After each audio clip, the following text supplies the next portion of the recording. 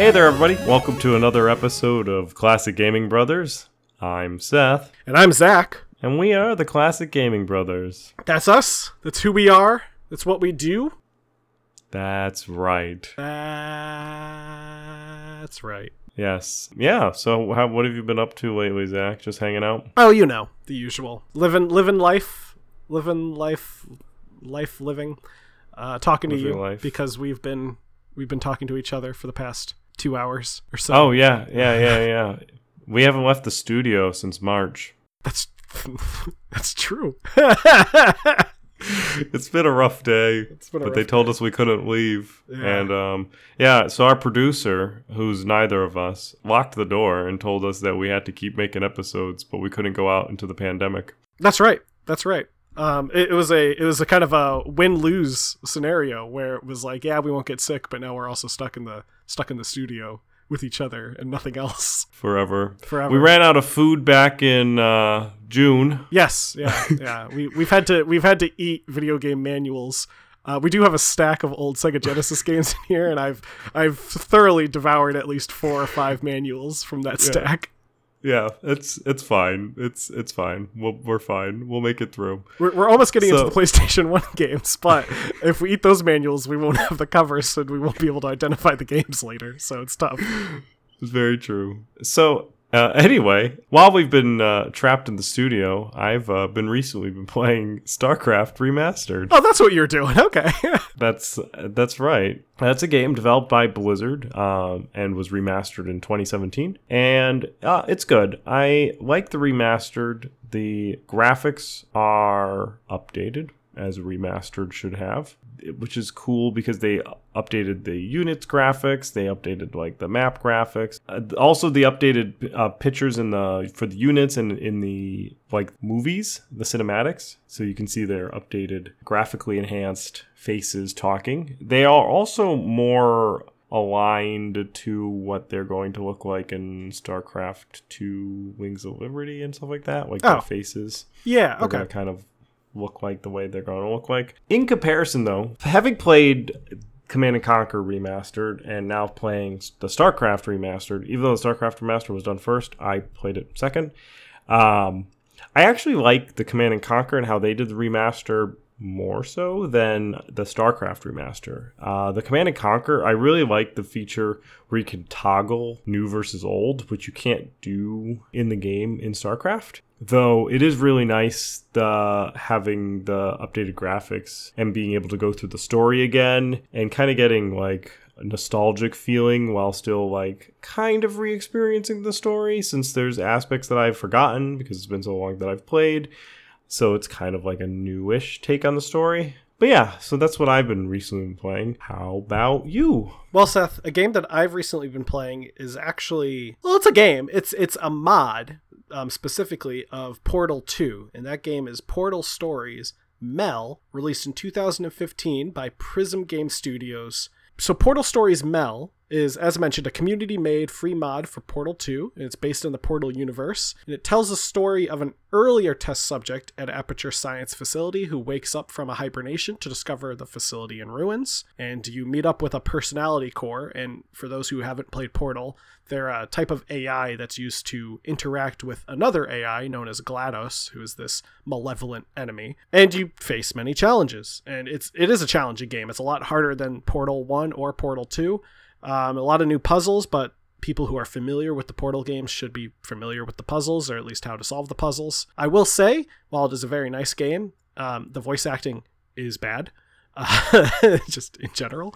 But are the puzzles good? The puzzles are good. The puzzles That's are good. all that matters. The graphics are good. Everything's good. The voice acting... Well, specifically my problem is that one of the characters is supposed to be a character from Portal 2. The guy does not deliver it with the same finesse as the original voice actor. The original voice actor is J.K. Simmons. It's very hard to follow up on such a good actor as J.K. Simmons. The guy does an admirable job, but it's just not quite the same finesse that J.K. Simmons brings to the game. Overall, though, it's a fun experience, and it is free, so I highly recommend anyone who's a fan of Portal to snag it if they can. Also, another thing I like is that the first chunk of the game takes place in the past. You're a freshly arrived, test subject here at Aperture Science, so you actually get to explore Aperture Science a little bit while it's still kind of functioning and hasn't totally collapse due to disaster, which is something the 2 Portal games don't offer. So Portal 1 is obviously set right after a malevolent AI known as GLaDOS kills all of the people in Aperture Science. And Portal 2 takes place in the future where like the facility's crumbling apart. So it's kind of nice to be able to have a look at what this place looked like when people are actually alive and working in it. Right. So yeah, overall, fun little game, and I recommend it. It's free. That's fun. Yeah, I actually, maybe I will download it and play it. I've been... I don't think I've been thinking about playing a Portal game, but I liked the Portal content and would like more of Portal content. So this particular episode is our 42nd episode. Wow. When it comes to number 42, there is the question that needs to be answered, and that is, what is the meaning of life? Life, the universe, and everything? Yes. Well, that's 42. Ah, well, that's the episode that we're on. So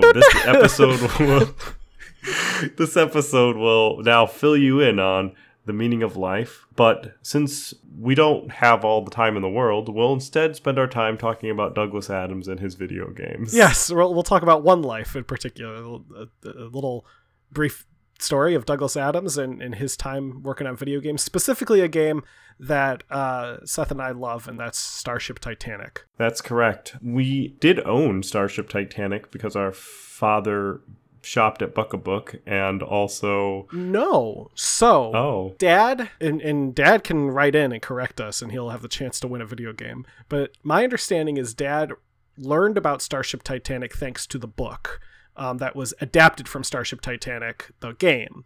And the book was written by Terry Jones of Monty Python fame. Right. Now, the book is good. It's not great, but it's good. But Dad now knew about the existence of the game, and he was on a personal quest for the longest time to purchase the game. And one of us ordered it for him off the internet back when that was an early, like it was right around the time when you could order stuff online, and it was I think Amazon was like open and new, and I think you might have ordered it for him off the internet. I think you ordered it off of Amazon for him, his copy. I remember that a long time ago, but I remember the longest period of time Dad and I would go to these bookstores and old game stores and stuff like that, and he would always be looking for a copy of Starship Titanic, and we would go to specifically some older bookstores and such, and he would look around and try to look for it, and we could never find it. Eventually he did get his hands on it, and we played it, but it was kind of like a white whale for him for a while, I remember. And again, Dad can correct me, I might be making this up, but I just remember going to stores, and when we were in the game section, he would always tell me, oh, look for Starship Titanic because I'm looking for that game. And we would look and we would never find it, and eventually we did find it somewhere, and we played it. I know I played a little bit of it, and I'm sure our father played it because he was looking for it. And you played it, right, Seth? Yes, I did play it, and I have some memories of it. So my memories of Starship Titanic was that the game was weird, and that it was very difficult. And I was always very excited to play it, but it was always very tough to play. It is a 90s adventure game with a text parser, and those are always difficult to know because you don't know what to type, but you can get some humorous responses if you type funny things to the machines and people that you speak to in the game. And a text parser for our audience is essentially a game where you type in what you want to say to the computer to the game. And the game has a processor that figures out if what you're saying is relevant to the game and gives you appropriate dialogue back. It may, if it doesn't get what you're saying, just give you like a canned answer, but it could also, even if you might even be close to what you need to say. So those are my memory. I don't really remember how we received it in our house. I just remembered one day we did not have it, and then the next day we had it. And we had from what my memory has it, we had the 3-disc set. We didn't have the DVD version. No, yeah, we had the 3-disc set. It was in the thick jewel case. Yeah, with the middle section where you could have like 4 discs total inside or something like that. Yeah, that I remember that. And my memories, I mean, of the actual game were fairly similar, but we'll get more into the game a little later.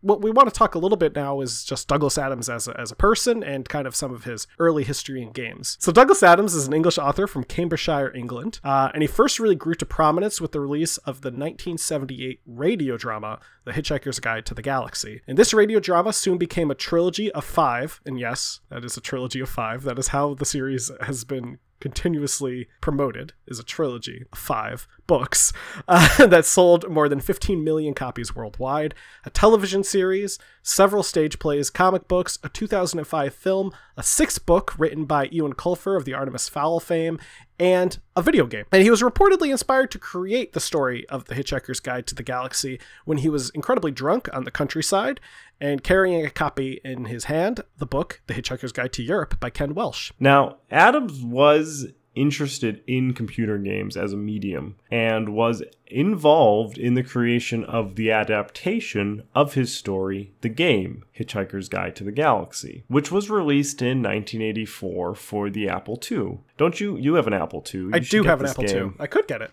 For the Apple II and a ton of home computers by Infocom. The story mirrors portions of the book in which Arthur Dent and his good friend Ford Prefect, who, despite what Arthur believes, turns out to be an alien, spoiler alert, leave Earth. It's revealed in the first chapter, so it's not really that spoiler. It's like the first thing he says. He's like, hey, Arthur, I'm an alien. They leave Earth when it is destroyed by a race of beings known as the Vogons. He meets Zaphoid Beeblebrox and another human known as Trillian, a portmanteau of her full name, Tricia, and Macmillian. They proceed to go on an adventure, and that is The Hitchhiker's Guide to the Galaxy in the most abridged version that you can find. Yes, absolutely. The game is a text adventure in the same vein as other Infocom games such as Zork. It's also extremely hard, making it almost come off as a parody of text adventure genres as a whole. It is in fact incredibly easy to die and to force a restart even in the beginning sequence of the game. In fact, if you get to turn on the lights, you will die. Yes. So yeah, that's a fun adventure game that you could pick up. Yeah, you could also die if you don't react fast enough. Because for those who haven't read The Hitchhiker's Guide to the Galaxy, Arthur's house is about to be bulldozed when he wakes up. And so he wakes up and he lies in front of the bulldozer. If you do not react to the game quick enough, it will bulldoze you. And it will describe the house getting crushed and Arthur dying. So try to do what the book does in the game in order to not die in the game. Yeah. And so Adams did work on a bunch of other games. One that I wish I include the notes of, but I didn't, is the game Bureaucracy, which is another text adventure game. And it's loosely based on Adams's own life. And it's about a character whose address gets changed inadvertently and the hassle of going through life with your address now changed. And trying to get it fixed through bureaucratic measures. It sounds very funny. Specifically, the fact that there's a blood pressure meter where if it goes over a certain level, your character has an aneurysm and dies. So, yeah, definitely keep an eye out for any of his games. But the game we really wanted to talk about is Starship Titanic, which was an adventure game that was developed by Digital Village and published by Simon Schuster Interactive. And as a quick note, Starship Titanic was actually based on a line from The Hitchhiker's Guide to the Galaxy, specifically the 3rd book, Life, the Universe, and Everything, in which the guide talks about this majestic starliner known as the Starship Titanic, which undergoes a total existence failure when it is first launched and disappears before it can even send out an SOS message. And this story kind of continues that story. It's a brief line in the book. It's not even a paragraph. But this continues that story into a full-fledged game. Into what happened to the Starship Titanic. So yeah, the game takes place on the titular Starship Titanic, or as Seth said, the Jim Raynor of Starship Titanic. If this was a StarCraft game, it would be the Starship Jim Raynor. That's right. The player is tasked with repairing the ship And through solving puzzles, the game requires the use of a text parser so that you could say anything at all to the robots. So like Seth mentioned earlier, there is a text parser in the game, and when robots come up to you, you can chat with them. For the most part, you could say a lot of things to them and they will respond appropriately. If for some reason it doesn't make sense to the text parser, the game will give you an assistant they'll give you a canned response that you can provide. The Digital Village created the language processor for the game to be able to interpret input by the player and give the appropriate response. And along with that, they recorded 16 hours of dialogue to go with these responses. And the cast was considered really major. It consisted of some big names such as Douglas Adams himself, John Cleese, Terry Jones from Monty Python.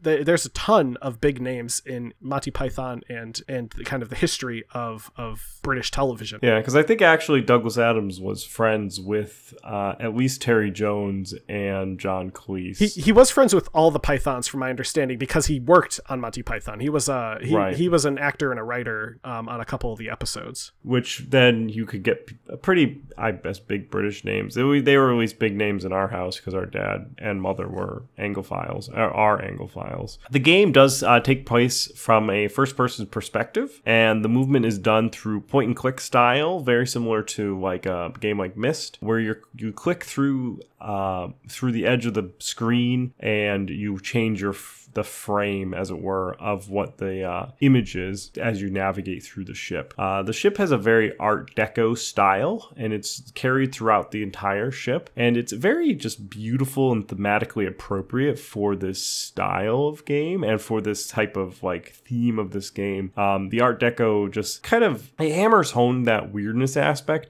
but it also adds a bit of like polish to what's going on that's really weird. So you're interacting with these really weird characters, but you're interacting them in this beautiful, fancy ship. And it kind of just is like a juxtaposition, kind of where you're just like, what is going on in my life? And why am I playing this game?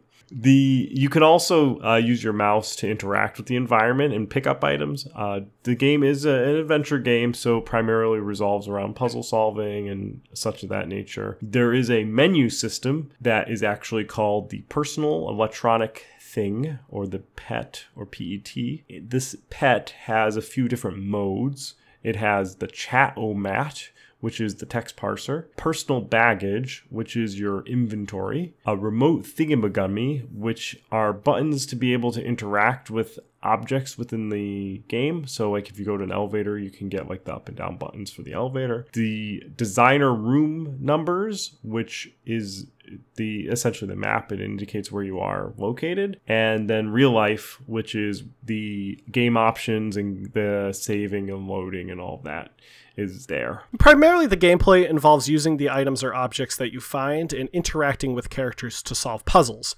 as well as using the text parser to correctly input the correct dialogue to get clues to the next part of the game. So, for example, I know one puzzle is you talk to a bartender who is goofy, and you have to, he requests you to get an item for a cocktail, and that item is like feathers or something, and the only way to get it is you have to go to one of the upper levels of the ship, start a large fan, get a bunch of birds to fly into that fan so they all explode, and then you get the feathers. It's like Rube Goldberg style hijinks sometimes. The game story all starts in the player's house when they are about to start a video game, and I'm pretty sure the video game's disc says Starship Titanic. And the ship crashes. So and the ship crashes through the house. A bot named Fentable, who is the doorbot, comes out and lets the player know that the ship and its bot crew have all malfunctioned. They all need help. And then the player boards immediately and interacts with Marcinta, who is the despot, and has the player registered down as a third-class passenger. The player throughout the game has to get their status elevated as to progress to locked-off sections of the ship. There are a number of different other bots. These include Bellbot, the Lift Bot, the Bar Bot, the Mater D, and there's also a parrot voiced by Terry Jones who joins you on your adventure. They're all very fun characters. I especially like the Bellbot.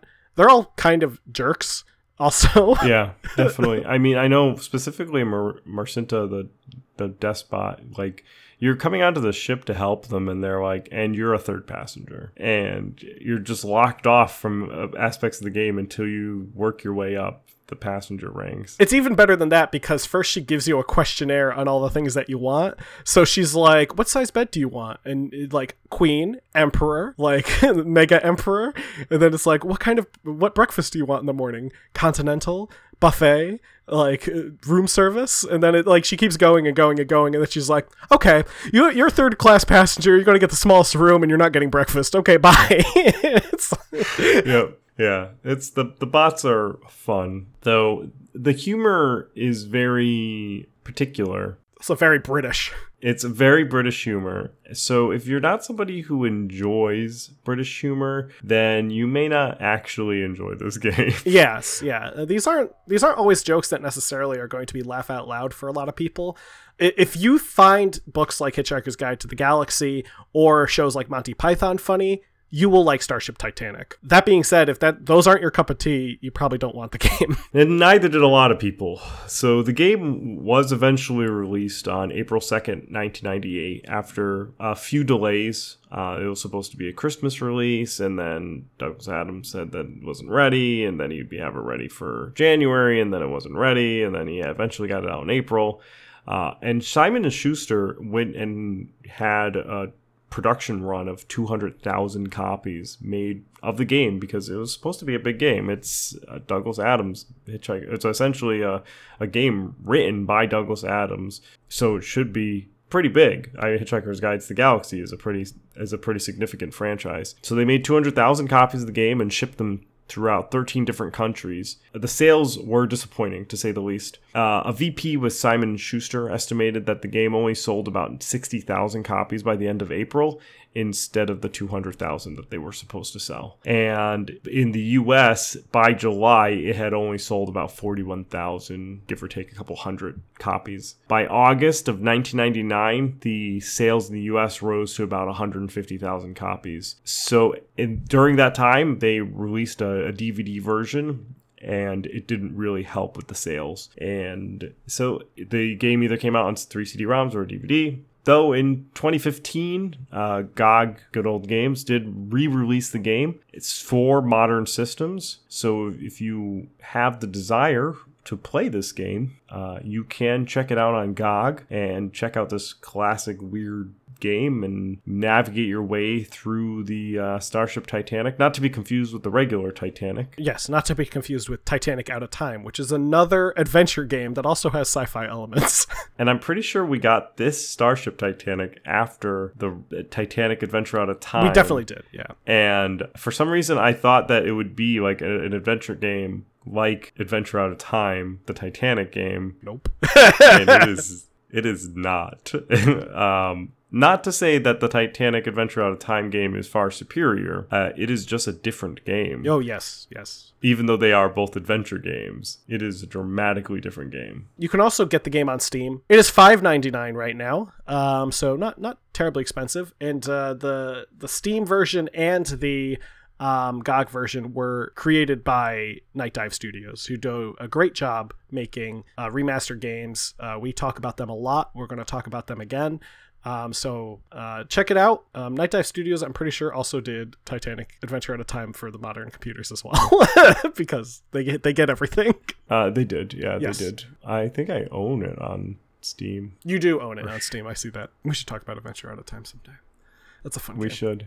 So yeah. Yeah. So that's Starship Titanic. That's Douglas Adams. He's a fantastic writer. I'm a huge fan of the Hitchhiker's Guide to the Galaxy series.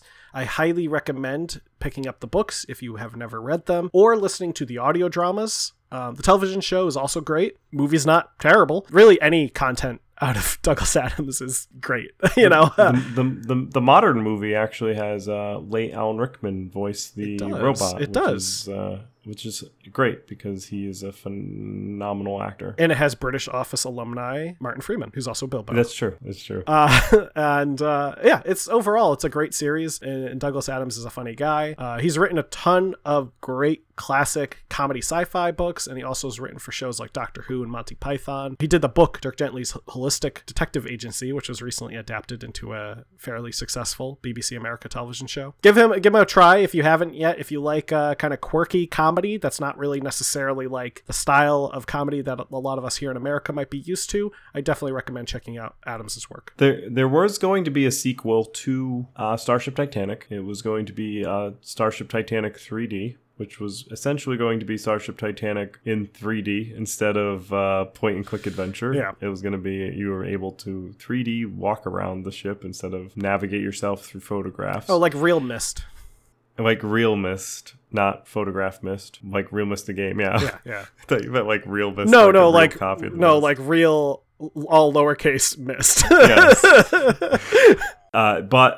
So unfortunately, Douglas Adams did pass away in 2001, and he was the driving force behind the Digital Village. And with his passing, many of the assets from the Digital Village kind of collapsing because of the .com bubble, and his passing, many of the assets were folded into the BBC, and many of them were just ended at that time.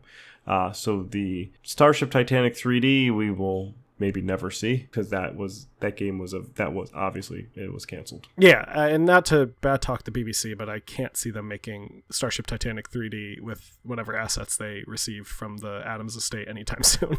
Right. And I think the only way that we would see another Starship 3D or Starship Titanic game would be if it somehow got out of BBC control. I guess, or whoever's. And maybe if Night Dive could find a way to get the assets or something, maybe we could see something come about. Or if they decide to do it themselves. A dedicated fan could do which game did we talk about where they had somebody had to go through? Like just if GOG did what they did for at the SSI games, where they had to go to like 16 different people to try and get these SSI games. If you want to know what we're talking about, there's an episode called the SSI episode, where we talk about SSI. So yeah, that will do it for Starship Titanic and Douglas Adams. Great writer, great game. I highly recommend picking it up if you get a chance. But we're going to get now into our Buy Wait Pass segment, where we talk about games that are not the one that we talked about during this episode. They're excited where we talk about games that we're excited about buying, waiting, or passing on. That's true. So my Buy Wait Pass is actually a game I just learned about as of today, which is the 16th of September. I was watching the PS5 reveal trailer, and they showed a bunch of games that are exciting, but one that I'm particularly excited about is called Deathloop. And Deathloop is going to be published by Bethesda Softworks, and it's being developed by Arcane Studios. Now, Arcane Studios, for those who don't know, worked on the Dishonored games and Prey. Now, Deathloop puts you in the role of an assassin that is stuck in a time loop, like Groundhog Day. Overall, looks like a fantastic game. It has a 1960s kind of retro aesthetic, very similar to what TF2 does with their kind of like 60s spy kind of vibe to it, like Austin Powers almost. It has some elements that are familiar to other Arcane Studio games. It requires a combination of stealth, parkour, different abilities that you gain throughout the game. It's due out in Q2 of 2021, and I'm incredibly excited for it, but at this moment it's probably going to be a wait for me, because while it is coming to PC, at least according to the trailer, I would like to get a PS5 at some point, and I want to be able to experience this game and many of the other games that are coming out for the PS5 in glorious 4K. But yeah, that is what I am interested in. So I'm going to have it down as a wait. We'll see if I can get a PS5 at some point. If I get a PS5, I'll pick up Deathloop. And my Buy Wait Pass is something entirely different. So the game that I'm looking forward to playing is a game called Airplane Mode, and it's being developed by B-Acronym, and it's set to be released in 2020, so soon, since this is the end of 2020, or well, I guess mostly the end of 2020. We're moving into Q4 of 2020. We're getting close to the 1-year anniversary of Classic Gamer Brothers. We are, being at episode 42, and there's 52 weeks in a year. Anyway, thanks for the sidetrack. Airplane mode takes place, it delivers all of the thrills of flying in a 6-hour commercial flight while being in a coach seat. The game takes place from a first-person perspective where it faithfully recreates the joys of airline travel, including your luggage, the crew, and fellow passengers. And it's looking to try and be the most realistic flight simulation ever, being flight experience simulation. For me, it's definitely an immediate buy. I think these games are hilarious. I think that I would love to stream a 6-hour flight, and perhaps during Extra Life, we will stream the entirety of the 6 hours. It's just something to just be like, you could sit, you can listen to music or something while you're in the game, I believe. You can watch TV on your screen. And you do have the wondrous selection of the seat being the window seat. So maybe they will add some DLC where you can get middle or aisle seat. Zach, when you fly on an airplane, do you prefer the aisle or the window? I've only actually ever sat in aisles or like aisle adjacent. Like I've never sat next to the window. What? Yeah. I've only been on the flight like 4 times in my life. Those being going to and returning from 2 different places. I've gone on one trip where I went on more than airplanes than that. Yeah. I don't take a lot of airplanes when I travel. So when I was younger, I preferred window seats. Now that I'm older, I prefer aisle seats, because when you have an aisle seat, you can stick your foot just carefully into the aisle. You have to be good though, because they will crush your feet if you come with the food cart. So you have to be very careful, but you can just get like an extra little 2 inches of room if you just move your feet right into the aisle. On a personal level, and I don't know if I'll cut this part out, but I do prefer the aisle seat because I do frequently have to go to the bathroom. Oh, that too. As I get older, especially when I get a little anxious about things. So, like, for example, if I know for a fact that the person sitting next to me wants to take a nap, I will know I have to go to the bathroom at least 4 times. As I get older and my need to go to the restroom more often increases, it is also good to be in an aisle seat. I think it's the superior seat. I haven't been on a plane since a while. When was the last time I went on a plane? Oh, maybe last year was the last time I went on a plane, September. So, and I wouldn't go on one now, but yeah. So, well, that's going to be our show. As we complain about planes. What's the deal I'm with airline food?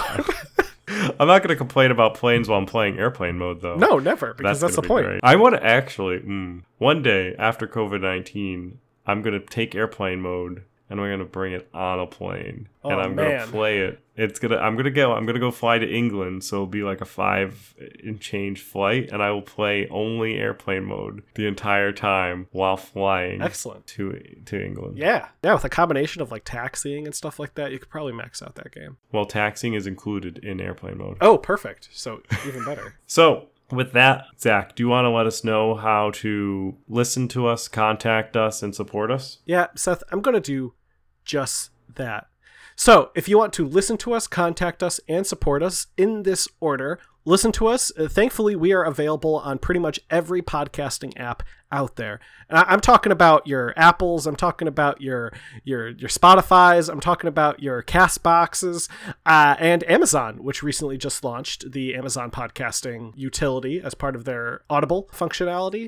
We are available on there as well. So yeah, we are on everything. And if there's an application out there that we are not on, let us know. Give us a shout out, send us a message. Also, if you send us a message, spoiler alert, you'll be entered into our drawing where you could win a video game. Now, if you want to send us this message, you want to send us an email to let us know that there's some application that we are not on, and you want to say, hey, Zach and Seth, you're not on this application, and I want to hear you on it because it is the superior podcasting application. Well, let me tell you how exactly you can do that. So what you got to do is you got to go to your email client, and everyone has a different email client. I'm personally an Outlook guy. Seth's a Gmail guy. And all you got to do is you got to say compose message to classicgamingbrothers@gmail.com or classicgamingbrothers@classicgamingbrothers.com or Seth@classicgamingbrothers.com or Zach@classicgamingbrothers.com. All of those emails go to the exact same inbox. And guess what? Seth reads that inbox. I do not read that inbox. I read it occasionally. Sometimes Seth will tell me that a fan has sent a very nice email to us, and I will go and check the inbox. Most of the time, I let Seth do all the busy work there. So that is the best way to reach out to us. Though there are other ways you could certainly reach out to us. For one thing, you can go to our website, classicgamingbrothers.com. And on that website, you can fill out the contact form. We have a contact form where you just plug in your information, you plug in your message, and guess what? It goes to our email. It's basically like using email without actually using email. You still have to provide your email, so it's like you're pretty much just doing an email. It's just being sent through a different service. You can also reach out to us via any of our social media applications that we're part of. So we are on Facebook, Instagram, and Twitter. On Facebook and Instagram, we're very easy to find because we're the name of the podcast, Classic Gaming Brothers. On Twitter, for some reason, I couldn't get that name. I don't actually remember why, but for some reason Twitter was mean and would not allow me to have it. So we are CG Brothers Pod. You'll be able to find us by the lovely faces that we have, and also by the fact that we typically tweet every Sunday when our episode comes out. But yeah, you can contact us through those places, and we will make sure to get back to you. Also, we have a Twitch. That's another way you can get in touch with us because you can chat with us while we're streaming. The Twitch is Classic Gaming Brothers. My view is VS Classic Gaming Brothers. Great way you can interact with us kind of whenever we're streaming. We don't have a schedule. We just kind of stream whenever. So follow us now and you'll get an alert when we stream. We are also... Who knows? Probably won't be for a while. Yeah, we are also on YouTube, where we upload some of our archived streams. We also upload some of these episodes, and we hope that a DMCA doesn't take them down. And then we also, those are all the places that we are able to be found. If you want to support us, there's really one way that you could support us, and that is listening and sharing us. People say that all the time. I think every content creator has probably always said like and subscribe, but really that is the best way to support us. You like us, you subscribe to us, you share us, we get around. That is support right there. It is 100% free, and we will be greatly appreciative if you do that. Yes, so if you like, subscribe, share us, that's a great way to support us. You can also do this thing, and that's tell 3 friends. Because if you like something, you tell 3 friends. If you don't like something, you tell more than 3 friends, because you're telling them to avoid it. And we don't want that. We want you to tell people to listen to us. Just tell 3. Also, if you really would like to, you could buy our merch on our website, classicgamingbrothers.com. We have some merch available. It's been the same merch for a while, but who knows? We might update it. Maybe in time for this episode. Probably not. Definitely not. But we do actually have some new artwork that, we could potentially update the merch with, like maybe a new t-shirt, Seth, or a new hat. We don't even sell the hat, do we? No. We just have hats. No, we only have a t-shirt and a mug. We just have a hat. We don't sell a hat. The hat, the quality didn't come out the way I wanted. No, it does kind of look like it says don't play games, Ook, my brother. Because the like and the I are very close to each other. Yeah, I was disappointed in that. I still wear that hat. I wear that hat all the time. I know. I should get you a new one. You should. That's all the ways that you can listen to us, support us, and do that third thing. Contact us. Yes. So that's it. Those are all the ways that you can talk to us, help us out. We really appreciate it. Again, you, the fans, are the reason that we do this. So we love to see anything that you guys have to tell us, anything that you have to contribute. We've done plenty of episodes based on user contributed ideas. So keep at it. We'd love to continue more about them. Yeah, we'll do more.